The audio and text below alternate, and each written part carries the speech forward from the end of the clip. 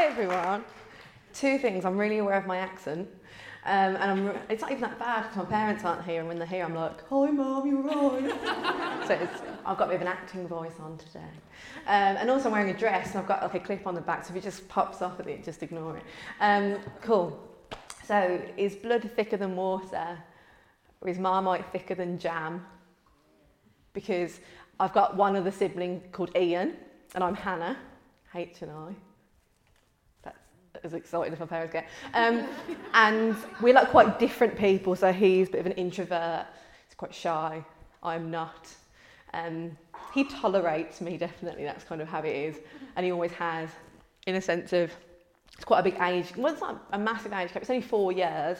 But I think when you're growing up and it's a boy and a girl, and we're quite different anyway, it was too much of a space to kind of be really, really close. He's a summer baby. I'm a winter baby, which really annoys me.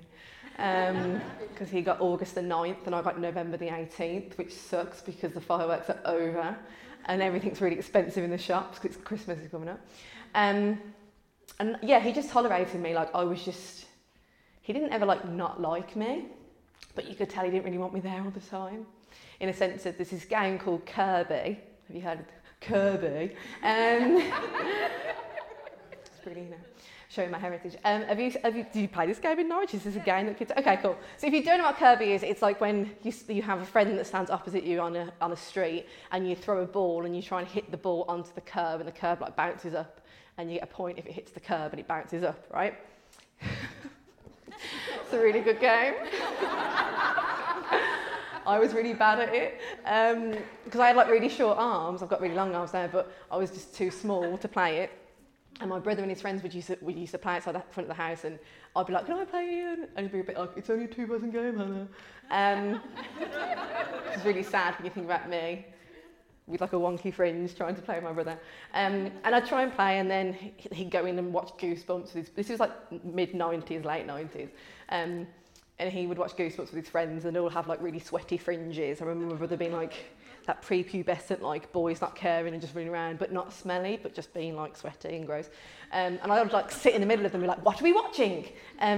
This looks scary. What's happening?" And he just, I'm really annoying. And then he used to go to Cub Scouts, and I would go along too. And he would go to Egyptian days at the library. My parents, they wanted us to get bullied for sure.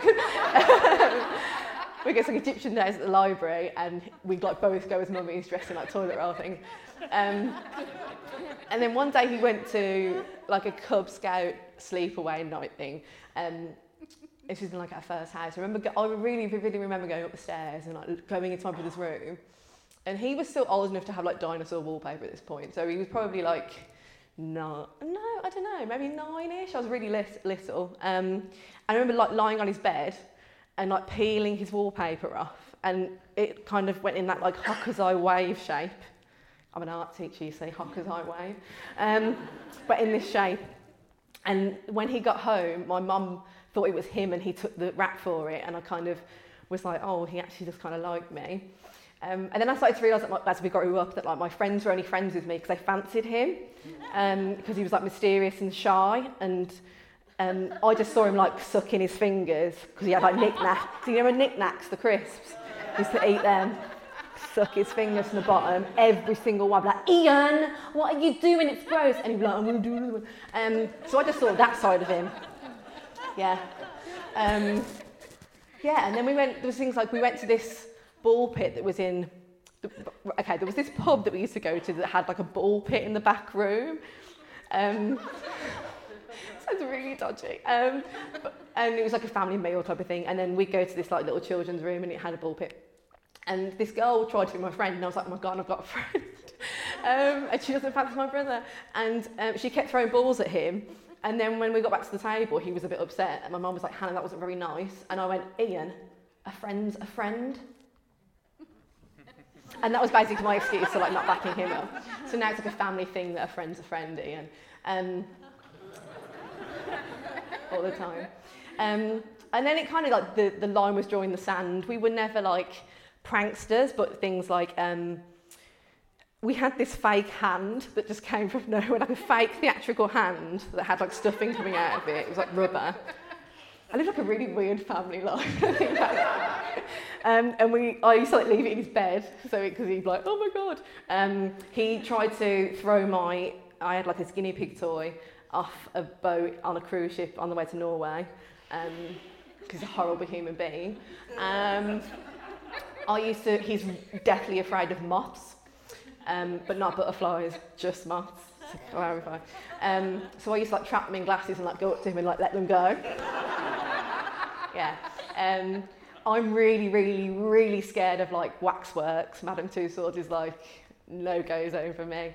And we was in Stratford, and he got one of those people, those light statues, silver statues, to like follow me down a road.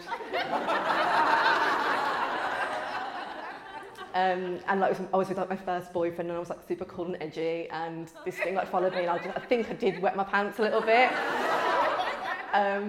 So it was kind of like this rivalry. It was never. You could tell it was always done out of love, but we still kind of used to really get on each other's nerves. And then one day, when my brother was probably about 16, 17, we went to Warwick Castle. I think it was Warwick or Kenilworth, but I think it was Warwick. And he'd brought his girlfriend, who I really wanted to impress, because even though he still sucks his fingers with Knick Knacks, I was like, she's quite cool, and she was pretty and intelligent, and she likes drama, and I liked drama, and she liked vintage clothes, and I really like vintage clothes. And I was like, okay, I'm going to woo this girl who's going to like me more than she likes him, and we'll be friends. Now they're married, but that's okay. And I was taking the mick out of how much he's really scared of heights as well. And I was like, oh, you can't, you're such a wuss, you can't go up the ladder or whatever. Look at that talk, that trash talk I've got. 12-year-old me. And then we went on this tour, and you had to go to the top of this big tower. At the top, there was like an air show happening. So we was like in this tour, and I was like taking the mick out of my brother, like, Ian, you're so rubbish. This girl should love me instead of you. And we got to we went up a spiral staircase, which are really horrible when you think about it, because the steps are like this big and your feet aren't. And then there was a ladder going up to the top. And I got onto this ladder, and I just like completely frozen. And I've never been afraid of heights before. I'm scared of dummies, like I said. I'm scared of pennies because they're gross, but not heights, right? That's a story for another event. Come to Birmingham and find out. So I'm on this ladder, and I've just absolutely frozen. And the girlfriend's at the top with my family, and they're like, Ian, we need a photo op, hurry up. And he's above me, and there's all these people behind me who've paid for their membership, the annual membership of being there, and how dare this teenager ruin their life. And I'm just trying to climb, and they're trying to get to the air show. My brother's trying to woo the girl, and I'm like, Ian. And I just remember him really vividly, just putting his hand down, being like, come on, Han. And his arm was like shaking like this. And he was really white, like whiter than I usually am. And I held his hand, and it was just really sweaty. But I didn't mind, because he'd like help me up. And I didn't wipe my hand off straight away, because I was like, my brother just really helped me. And when I was coming here, I phoned him and I said, Ian, can you think of any funny stories that happened when we was a kid? And I think he's blocked them all out.